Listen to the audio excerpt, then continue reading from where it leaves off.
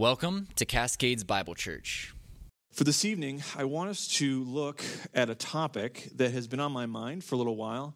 When we were going through Philippians several years ago, I had developed a ton of material on the topic of friendship because that was how we kind of introduced the book to us in the opening salutation of the book. And I had to kind of table a lot of it because it wasn't really pertinent to the text itself. But I do want to come back to that topic because I think this is an important topic. So if you have a copy of God's Word, turn with me to Philippians chapter 1. It's just going to be a springboard for what we want to look at. And what I want to do this evening is to address this issue of spiritual friendships and their importance in the life of any healthy church. It is important to understand as we come to the first chapter in Philippians here, that this is a very personal letter. Paul was a spiritual father to this church in many, many ways. And Paul was one of its founding members in some ways, and he developed a heartfelt and abiding friendship with the believers at Philippi, and that friendship grew wider and deeper the longer he served, in ministry and the more he corresponded and interacted with them.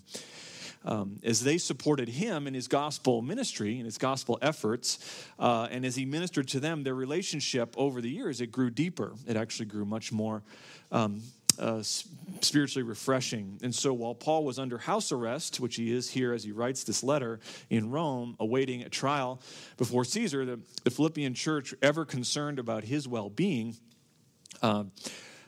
reached out and they sent a gift to him for the provision of his needs from one of their own members. His name is Epaphroditus. We were introduced to him in chapter 2, and that gift was meant to kind of minister to what he needed at that time. In the midst of all that, Paul was sending him back to Philippi, and sending Epaphroditus back with this letter that we know as Philippians, commending Epaphroditus, thanking them for their gift, and we see that in chapter 4, and updating them on what has transpired, where things are at, and at the same time he's exhorting them to greater faithfulness in Christ. This was a church, Philippian church was a church that brought Paul tremendous joy. Incredible amount of joy. Philippians is sometimes referred to as the epistle of joy. This was not a church with lots of problems like we're seeing in 1 Corinthians. This was a mature church. At the same time, we have to remember they were not a perfect church. There is no such thing as the perfect church. But they were a maturing church, and they were a church that Paul had a genuine spiritual friendship with. And the marks of friendship are all over the letter. But they stand out, I think, most starkly here in the introduction, his kind of opening greeting, and then at the end, later on in chapter 4. But I do want to look at verses 1 to 11 in chapter 1, just this by way of introduction to this topic. As Paul says, Paul and Timothy, bondservants of Christ Jesus, to all the saints in Christ Jesus who are in Philippi, including the overseers and deacons, grace to you and peace from God our Father and the Lord Jesus Christ. I thank my God in all my remembrance of you, always offering prayer with joy in my every prayer for you all, in view of your fellowship or participation in the gospel from the first day until now. For I am confident of this very thing, that he who began a good work in you will perfect it until the day of Christ Jesus. For it is only right for me to feel this way about you all because I have you in my heart. Since both in my imprisonment and in the defense and confirmation of the gospel, you all are partakers of grace with me. For God is my witness, how I long for you all with the affection of Christ Jesus. And this I pray, that your love may abound still more and more in real knowledge and all discernment, so that you may approve the things that are excellent, in order to be sincere and blameless until the day of Christ, having been filled with the fruit of righteousness, which comes through Jesus Christ, to the glory and praise of God. Now, in just reading through these verses, it's not hard to see how Paul's heart beat closely with this church. Like I said earlier, the fingerprints of friendship are all over these opening verses. The opening sentences set the tone for the letter. It's a clear letter he is writing to his friends as he addresses them. There's no statement of official position, at the beginning. No mention of why he has the authority to write, as he does in some of his other letters. Nothing is said as to why they have a responsibility to listen. And he doesn't need to say those things because he knows that they will listen, and they will listen with loving hearts. All the churches that Paul corresponded with, Philippi was perhaps the one he was the closest with. And so he writes here, not as an apostle to members of a church in a distant land, but he writes as a friend to his friends.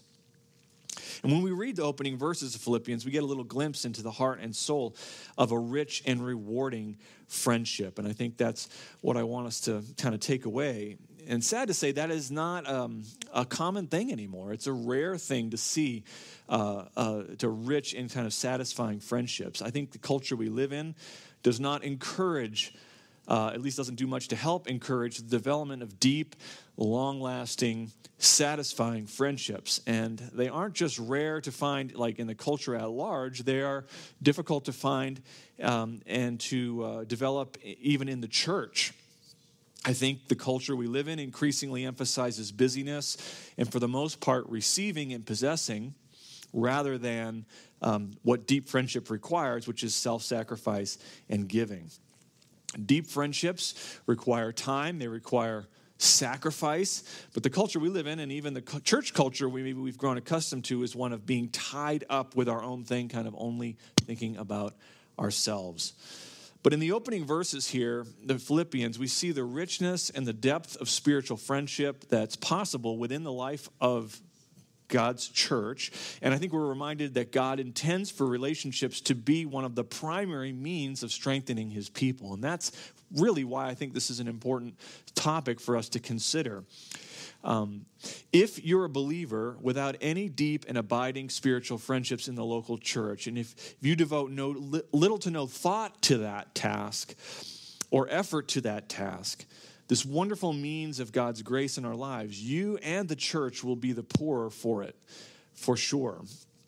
And while the Bible doesn't have a lot of extended discussions of friendship, it has more to say about it than I think we might realize. And so supreme friendship, of course, is reflected in God himself, in the Godhead himself. As God's word describes the perfect love, the perfect communion, the perfect oneness that exists between Father, Son, and Holy Spirit. And we don't have time to develop all that, but there is a relation of love there that is obvious as we study the doctrine of the Trinity. Scripture gives us some illustrations, both Old and New Testament, of spiritual friendship, what that should be like, and what's possible underneath that. For example, the one that always comes to mind is David and his friend Jonathan, Saul's son. The relationship that Ruth has with Naomi in the book of Ruth is another example. Proverbs commends the blessing of having both spiritual friendships and keeping them. So when you add it all up, the scriptures leave us with the overall impression that God regards friendship as important and vital to our life and our health in the body of Christ. There are two then main ideas that are found in Scripture when the Bible talks about friendship. And I just want to highlight them very quickly before we kind of get into the nuts and bolts of it. First, friendship involves a mutual love and a knitting together of souls. As we look at the Scriptures, friendship involves a mutual love and a knitting together of our souls. In Deuteronomy 13 and verse 6, Moses there describes a friend as one who is as your own soul, is how the term that he appends to this term friend. They are one who is as your own soul. In other words, a friend is a companion of one's innermost thoughts and feelings. 1 Samuel 18 and verse 1 describes the friendship between Jonathan and David. And it says there in chapter 18, verse 1, the soul of Jonathan was knit to the soul of David, and Jonathan loved him as himself. So the privileges and the responsibilities of friendship are rooted in covenantal love, communion, this interchange of giving and receiving, and this personal investment in another person. It involves a mutual love and a knitting together of souls. Secondly, when the Bible talks about friendship, it uses the metaphor, the language of face-to-face contact. Face-to-face contact. In Exodus 33 and verse 11, Moses says that the Lord used to speak to Moses face to face, just as a man speaks to his friend. The image here of face-to-face encounter implies contact. It implies sharing of thoughts and a bringing together of minds, goals, and purpose. These were the kind of spiritual friendships rooted and grounded in Christ that Paul had with many individuals and many, many churches as he ministered all across the Roman world. I want you to listen, if you go over to chapter 10, how Paul describes his relationship with Timothy in chapter 2 and verse 19. Chapter 2 and verses 19 to 22, he says, "But I hope in the Lord Jesus to send Timothy to you shortly, so that I may be encouraged when I learn of your condition. For I have no one else," speaking of Timothy, "of kindred spirit, who will genuinely be concerned for your welfare. For they," meaning all these other people, "all seek after their own interests, not those of Christ Jesus. But you know of his proven worth, that he served with me in the furtherance of the gospel, like a child serving his father." Because Timothy was genuinely concerned about the needs of his fellow Christians and not seeking to promote his own interests, Paul can say in verse 20 that he is a kindred spirit. Timothy fully shares Paul's heart and his mind, and their relationship is so deep and close that he calls him at the end there a son in the faith. And so I think this is an important reminder that we have to get out of, we always kind of put Paul in his own thing, but he was no lone ranger. Everywhere Paul went, what happened? He was with somebody, traveling with friends, ministering with other believers. Wherever Paul was going, he almost always had somebody with him. For Paul, there was a mutual love and a knitting together of his soul with others in Christ. There was a regular sharing and coming together of the minds with other believers wherever he went. So spiritual friendships were valuable. Spiritual friendships were important to Paul. And I think that's instructive for our hearts. And this wasn't just true of Timothy or Barnabas or Luke. As we see the opening verses of this letter, it was true with the Philippian church. He writes as one friend to another. So in these verses, Paul's thanksgiving and prayer to us kind of reveal the fullness of spiritual friendship as he expresses affection for them as brothers and sisters. And the repetition of the all and always that you see throughout these verses are something that we cannot overlook. As we read through these verses like we just did, you can't just look at that and say, "Oh, that's nice. Wait for Paul to start a letter."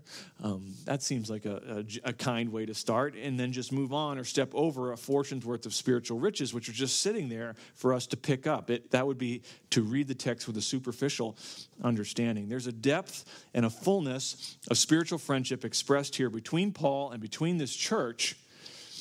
It's instructive to our hearts, and I think challenges us individually and as a church towards spiritual friendships in the body of Christ. And so what I want to do tonight, and we'll start the process tonight, and initially we were going to do a Q&A in a couple of weeks, but as luck would have it, I've got way more material than it can cover in one reasonable message. And so we'll pick up 5 or 6 points tonight, and we'll get the last 5 or 6 in a couple of weeks, and we'll figure out another time to do a Q&A. But my prayer is, I think, as we better understand the fullness of spiritual friendship, that we'll be better equipped and motivated to pursue them. And I think that really is the heart of discipleship. Our churches, we love to talk about the concept of discipleship, and we understand that, and sometimes we look at it as kind of I am the leader and you are the follower, but really discipleship happens in the context of spiritual friendship. It happens in the context of spiritual friendship, and I think we need to be helped along the way in that task. Maybe the kind of by way of introduction, again, I've got 5 or 6 points here, and we'll just work through them over the next few minutes. Maybe the first thing we need to say is, at the outset, is in order to build and maintain spiritual friendships that glorify God, you and I have to have a friendship with God in Christ through faith. Okay, I think that's foundational. You can't have a spiritual friendship without the Holy Spirit. You need a new heart and a new mind if we're going to be able to glorify Christ through spiritual friendships, because ultimately that's what true friendships do. They're meant to magnify Christ. Not about so much making us happy, although they certainly will bring a lot of joy to our lives. that is what friendships do. They ultimately magnify Christ, who brought us into the place of friendship with himself through the grace of the gospel, which we read in John 15. Jesus said, I no longer call you slaves, but friends. We cannot forget that Christ taught us that the first and greatest commandment is, first, above all things, to love the Lord your God with all your heart, with all your soul, with all your mind, and all your strength. And then the second greatest commandment is, like unto it, to love your neighbor as yourself. You aren't going to be prepared to be a true friend to others until you love Christ above all things, until Christ rules in your heart. Unless the controlling interest of our hearts is a love for Christ, we will inevitably gravitate toward using people for selfish ends like gaining approval, for exerting control over others, feeling good about ourselves, or enlarging our social standing, those kinds of things, rather than being a genuine and true friend. So in your friendships, God alone must reign supreme. Otherwise, friends, or even just the idea of friendship, will be turned into an idol, right? It's amazing what our hearts will do. Calvin called them idol factories, and it's absolutely true. Something that is good and right and profitable and glorifies Christ, we can take that, put it in the wrong place, and ultimately make an idol out of friends or friendship. Friendships, like everything else, rest in God's hand and not ours. So while there's definitely actions we can take, and we'll get into the practical dynamics of it, that we can take to establish and cultivate spiritual friendships. Sometimes relationships that look very promising don't pan out. And sometimes relationships that we rely very heavily on and that we come to almost feel like we can't live without, God will suddenly and unexpectedly take them out of our lives. And we cannot lose heart over those kind of providential twists and turns. We can't be discouraged by that because God has friendship, just like everything else, under his control. And maybe one final comment by way of introduction here is Christian friendship requires discernment.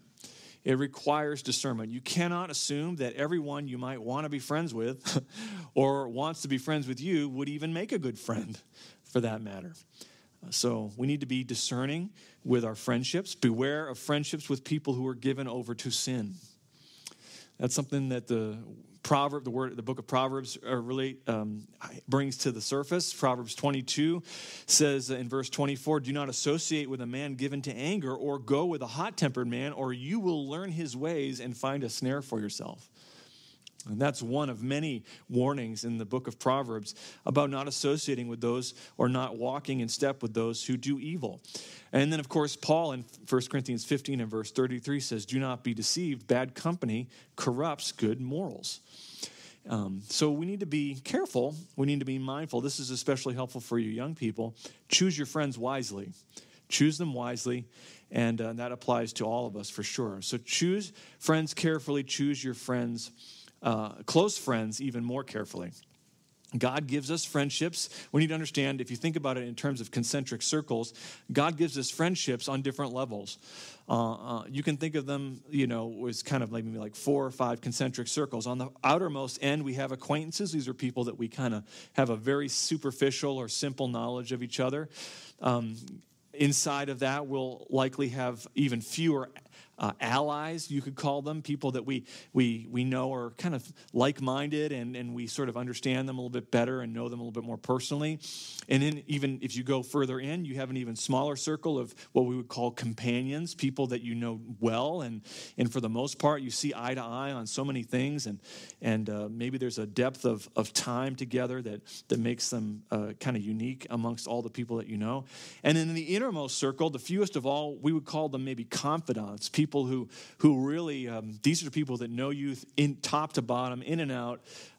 There's a depth of relationship there that's kind of unlike any other, and those might just be one or two or a handful of people that we might ever kind of, those relationships would develop to that point. And while people are always moving in and out of those concentric circles, we cannot be passive at this task of developing friendships. We must be active at it. And as Christians, we're called to walk together for the purpose of making and maturing disciples of Christ who run to win. So I think this is important. This is an important topic. Healthy Christianity is not a solitary enterprise. It can't be viewed that way, but one lived out together in communion with God and his people for the praise of his glorious grace. So I think foundational to all of what we're going to say tonight on a practical level, and we'll get somewhat practical, is you must know Christ and love him above all things. And from that, then this task of getting to know people and building relationships and building spiritual friendships will then hopefully unfold the way God intends. So a couple of points to kind of fill us up for tonight.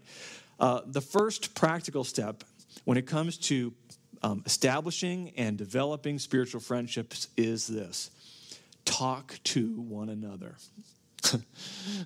all the programmers said, sorry, son. It's true, right? I mean, let's be honest. Talk to one another. Most friendships begin when one person starts talking to another person that they don't know. Friendships don't magically appear spontaneously, and they don't grow without the essential elements of words and communication. Part of the grunt work of establishing and deepening spiritual friendships is just talking to other people.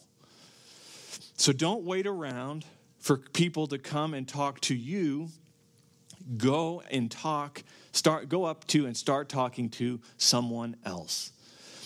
Introduce yourself, ask a few questions, probe to see what common interests might lie beneath the surface. Get to know other people without an agenda and be willing to share a little. You don't have to disclose everything, but to share a little bit about yourself as you interact with people. Obviously, and I'm not being, I pick on programmers or I pick on quiet people, but obviously this comes more easily to some than others, and that's kind of what I want to help. For those for whom it is a challenge, they may be tempted to say, well, it's just not something I can do. But really, the discipline of talking to other people is just that. It's a discipline and a skill that can be honed. It's a discipline and a skill that can be learned and strengthened. So if you struggle with being shy around other people, or it's just doesn't come naturally for you to start conversations with others, I would say you need to get your mind off of that reality, because sometimes we can dwell on those things and that sets us back, and set it on what is true. Philippians 4 says, whatever is right and true and honorable and pure and those things. He says, set your mind on those things. And here's what's true. What's true is that God has lovingly created you with valuable qualities, right? Because you're created, all of us are created in the image of God. There is something glorious about you simply by your existence. I think biblically we need to acknowledge that. And you and I have a responsibility before God to then extend ourselves to others and to help them. You have to recognize that you have something to offer other people, and that as a Christian, you and I have a stewardship from God to share that with others. Ephesians 2 verse 10 says, we are God's workmanship created in Christ Jesus for good works, which God prepared beforehand so that we would walk in them.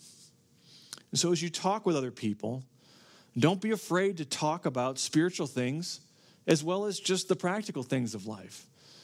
I think, one encouragement I would have for you is to sprinkle your conversations with the savor of Christ. If you're a Christian, especially with other Christians in the church, sprinkle your conversations with the savor of Christ. It doesn't need to be weird or unnatural, right? We don't need to be over the top spiritual, right? Because that's not how we live. That's not how we think and act. But as you talk to people, as you ask questions, as you share your life with others, you can weave into those conversations His truth and those things that are front and center in your heart and mind. So if God is the most important thing in your life, and He should be, then that should be reflected in our talking to one another, and especially with other believers in the context of the local church. So I think the first, exhortation or encouragement for you as you think about building spiritual friendships, the first critical element is to talk with one another. Second, if we're going to build spiritual friendships, we must listen to one another. And those kind of go hand in glove. The best friends listen well and listen with genuine interest. I think a lot of people, and myself included, I'm sure at times, love to hear themselves talk. And having the attention of others is very satisfying. But as James says, every one of us must be what? Quick to hear, slow to speak, and hopefully slow to anger.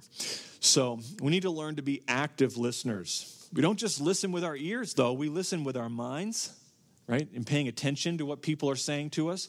We listen with our eyes as we make eye contact and watch people. And we listen with our by observing people's facial expressions and by our facial expressions and posture. So good listening is active listening involves all the senses. It involves the eye, maybe not the hands so much, but eyes and ears, and our mind needs to be fully engaged for sure. Good listeners ask good follow-up questions because they genuinely care about other people and because it communicates interest. When we ask questions as we talk with people, that helps draw people out. And it, I think, helps in that process of knitting our hearts together with them. We should listen well, as Romans 12:15 says, so that we can rejoice with those who rejoice and weep with those who weep. We need to know people and understand people and really listen to people to understand what the needs are so that we can match the situation as God calls us to do that. A listening ear, along with talking to one another, is essential to building spiritual friendships. Too many conversations in our culture end up being nothing more than simultaneous monologues where one person is just waiting for the other person to stop talking so that they can start talking about what they are really interested in or what they want to talk about. And then it kind of goes back and forth. There's very little interest in an actual exchange of ideas and thoughts one with another. And the way that exchange of ideas and that knitting together of hearts, that's greased, if you will, by asking questions and active listening.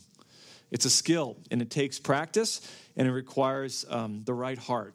So Christ, I think, is a great example of this. If you read through the Gospels and you see him interacting with the crowds and with individuals, he was what? Always asking questions. I mean, constantly asking questions. Why? Because that was an overflow of his compassion for the people. He knew what their needs were. He knew what they were going to say and do and where their heart was even before they spoke. He didn't need anyone to testify concerning man. But at the same time, he used questions to draw them out and to lead them to where God wanted them to go. So he uses questions a lot as a listener. And he took notice of taken notice of their needs. And I think we need to emulate our Lord in that. Third, spiritual friendships are built and established by enjoying life together. So that's maybe the third key or component, if you will, of building spiritual friendships is enjoying life together. I don't know who said it, but I read and bookmarked a long time ago this little statement: friends increase their joys by sharing them. And I think that kind of hit me like a bat right in the middle of the head. I mean, that's so true, right? Friends increase their joys by sharing them with other people. Practically speaking, then, one of the most basic ways you and I can do that is by eating together. Eating together is a great way to enjoy life. There are three of the most important tools of Christian friendship are a fork, a knife, and a spoon. Right? Or in our house, occasionally chopsticks, right? Like if you're comfortable using chopsticks. Sitting down and sharing a meal together, as we've learned at our study of the Lord's table, it accomplishes something. It communicates a powerful message of Christ-like love and social acceptance. What were the Corinthians doing? They weren't eating together. And what? It was creating division within the church.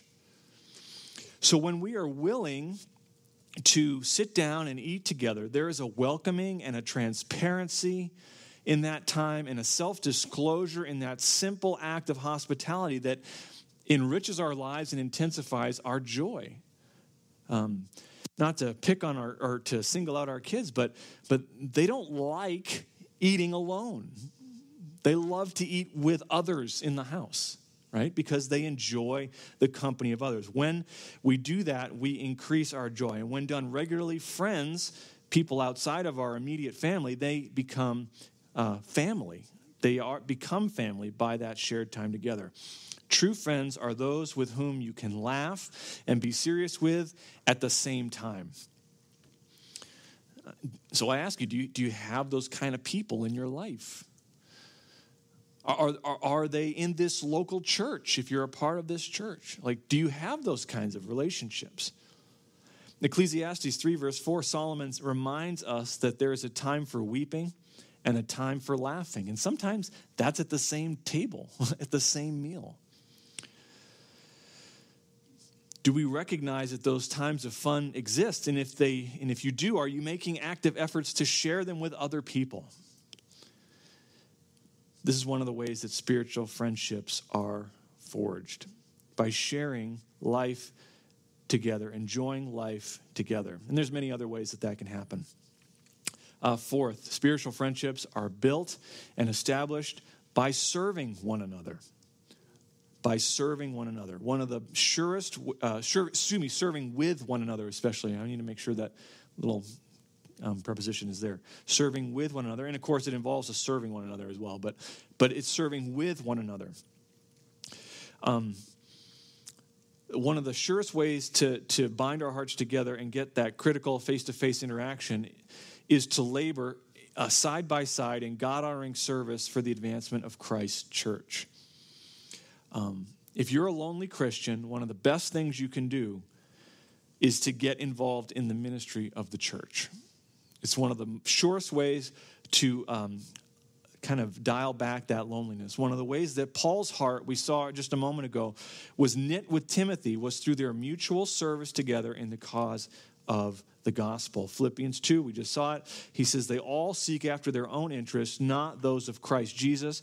But you know of his, Timothy's, proven worth, that he served with me in the furtherance of the gospel like a child serving his father. So serving together transforms friends into a spiritual family in much the same way that the heat of battle transforms individual soldiers into a band of brothers, as Shakespeare says in Henry V.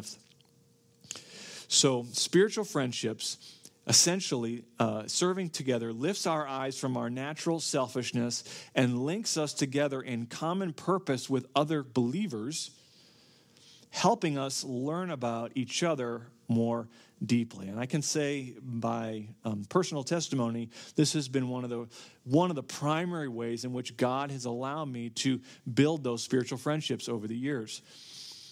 It helps us, those serving together helps us learn more about one another in terms of our strengths, but it also helps us learn more about each other in terms of our weaknesses and those areas that need shoring up, which God can then use that individual or other individuals to strengthen through that friendship, through that relationship. Likewise, serving together aids us in the task of loving one another and with greater fidelity and loyalty. So serving with one another is a great outlet for building spiritual friendships. Fifth, the task of building spiritual friendships is aided in thinking through things with one another.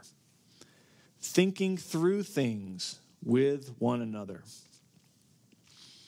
Scripture commends and calls us to be of one mind, to be one with our fellow brothers and sisters, not just in terms of our actions, but with our minds, to be of one mind. If you look at chapter 1 and the beginning part of chapter 2 in Philippians, in verse 27, Paul says, only conduct yourself in a manner worthy of the gospel of Christ, so that whether I come and see you or remain absent, I will hear of you that you are standing firm, what? In one spirit, with one mind, striving together for the faith of the gospel. In chapter 2, verse 2, he says to them, make my joy complete by being of the same mind, maintaining the same love, united in spirit, intent on one purpose. So thinking through God's truth together as we converse with each other, as we interact with each other, is a really important way that brothers and sisters hone and sharpen each other. And of course, we know Proverbs 27 and verse 17, as iron sharpens iron, so one man sharpens another. So on a practical level, talk about God with each other. Talk about the things of Christ with each other. Talk about how God's word relates to the world in which we are living and the world that God's created and the world in which we live in together. Help other Christians love the Lord with all their heart, soul, mind, and strength. Help them do that. And by God's grace, they will reach back and do the same for you. Don't be afraid to also debate ideas with fraternal love. All right? Have the humility to admit that you may be wrong about this issue or that issue, or that you need to learn more. Perhaps we just aren't aware of certain things. Be willing to put forth soundly reasoned and well thought out arguments to defend those things which you hold great conviction over. And friends help us sharpen that. Friends help us cut away, when you sift wheat, the chaff, that has no nutritional value, no purpose. By throwing it up in the air again and again and again, the chaff blows away, and what you're left with is what matters. And that's, I think, what conversations can do for us with our brothers and sisters and people who we're developing these friendships with. They help us think better. They help us think more wisely. I know I love our men's time because on Wednesday mornings, because so often comments will be brought forward and discussions will take place, and I benefit from that. I learn from those things, and I hope they learn from me somehow, that I have something to offer as well, and that's how we encourage and help one another and build one another up. So spiritual friendships should allow for you to disagree with someone, to learn from them, and yet still walk away from the interaction with mutual affection and respect intact. I think one of the sad things that I've noticed over the last maybe 10 or 15 years is this, and I think technology, while it's wonderful in some respects, is a challenge in another respect, in that if you don't agree with someone, you can just go find someone else that agrees with you on the internet somewhere. And so we're never forced to work through issues. We just keep self-sorting into different groups that agree with us until we don't agree on something else, and then we self-sort into a subset of that group, and then a self-sort into a subset of that group. And our churches are fractured because of that. And I think that's a dangerous habit to get into. If you immediately write off anyone who doesn't see through an issue exactly the same way you do, or would not apply the text in exactly the same way you have done that, if you're always jettisoning them because of that, don't be surprised if you end up walking through life alone. No, we need to be willing and able to disagree with people in a way that is charitable and in a way that preserves relationships, because we need them just as much as they might need us. David Benner, who wrote a book called Sacred Companions, says this: friends who enjoy soul intimacy never settle for gossip or simple information exchange. Instead, they use the data of events as springboards for the sharing of feelings, perceptions, values, ideas, and opinions. But most important, however, spiritual intimacy, he says, involves sharing our common experience of God, end quote. I think that's a wonderful way to think about it. And so we think through things with one another in the church. Well, I've got 5 more things, which I'm going to have to table for next time because we want to end on time tonight. In conclusion here, John Calvin had a spiritual friendship, if you know anything about church history, with Philip Melanchthon, an associate of Martin Luther. Melanchthon was best known for systematizing and advancing some of the great gospel truths that were unearthed through Luther and Calvin and Zwingli in the earliest years of the Reformation. Melanchthon was a good friend to Calvin. Calvin wrote to him later in his life. He says, "The distance in place cannot prevent us content with the bond that Christ has established through his blood and has enclosed in our hearts through his Spirit, this says the distance and place cannot prevent us from holding on to the hope that we will, meaning he and them, you and I, will in the end live together eternally and in eternal enjoyment of our love and friendship. That's what he wrote to Melanchthon. Of course, if you know anything about church history, you know that Calvin and the Reformation in Geneva and the Reformation that was happening with Luther, very different tracks at that point. Many different things were going on, and yet they loved one another. And what gave their friendship such depth, a depth I think that's often missing in many of our spiritual friendships today, was this conviction that these relationships that we have in the church were wrought by God and they are eternal. They are forever. And that eternal bond is what compels us to establish, I think, and to develop lasting spiritual friendships with other believers in the church.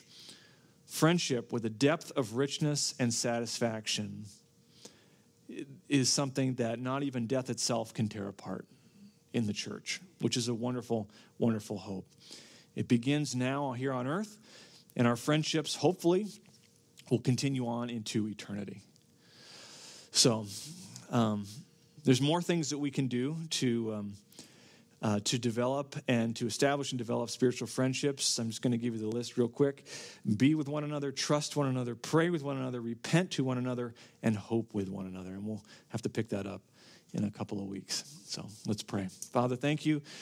Thank you for the friendships and the relationships that you've given us in Christ, in your church. I pray that even tonight, in thinking through this topic and thinking about it in a very practical sense, that we will be challenged to work hard at this task. It takes work. We understand that. And a lot of relationships that we reach out to others in, they don't get off the ground the way we hope, or there's a lot of false starts and things like that. Lord, help us not to be discouraged, not to be overwhelmed, or to sit down in self-pity, but rather to trust you and just to continue to be about these tasks of talking to one another, listening to one another, enjoying life together with one another, thinking through the things of the Lord with one another, and being able to serve with one another in the church. What a privilege that is. And I thank you for those that have enriched our lives, my life, and our lives of so many of our people over the years. I thank you for the co-laborers in the gospel. Help us to continue to build into those things for the purpose of discipleship, that we would help take people from where they are to where they need to be, and that you would be glorified in all of it. We ask it in Jesus' name. Amen. Thank you for listening. We hope you've been encouraged by today's message. For more information or more messages like this, visit us at cascadesbiblechurch.com or subscribe via your favorite podcast app.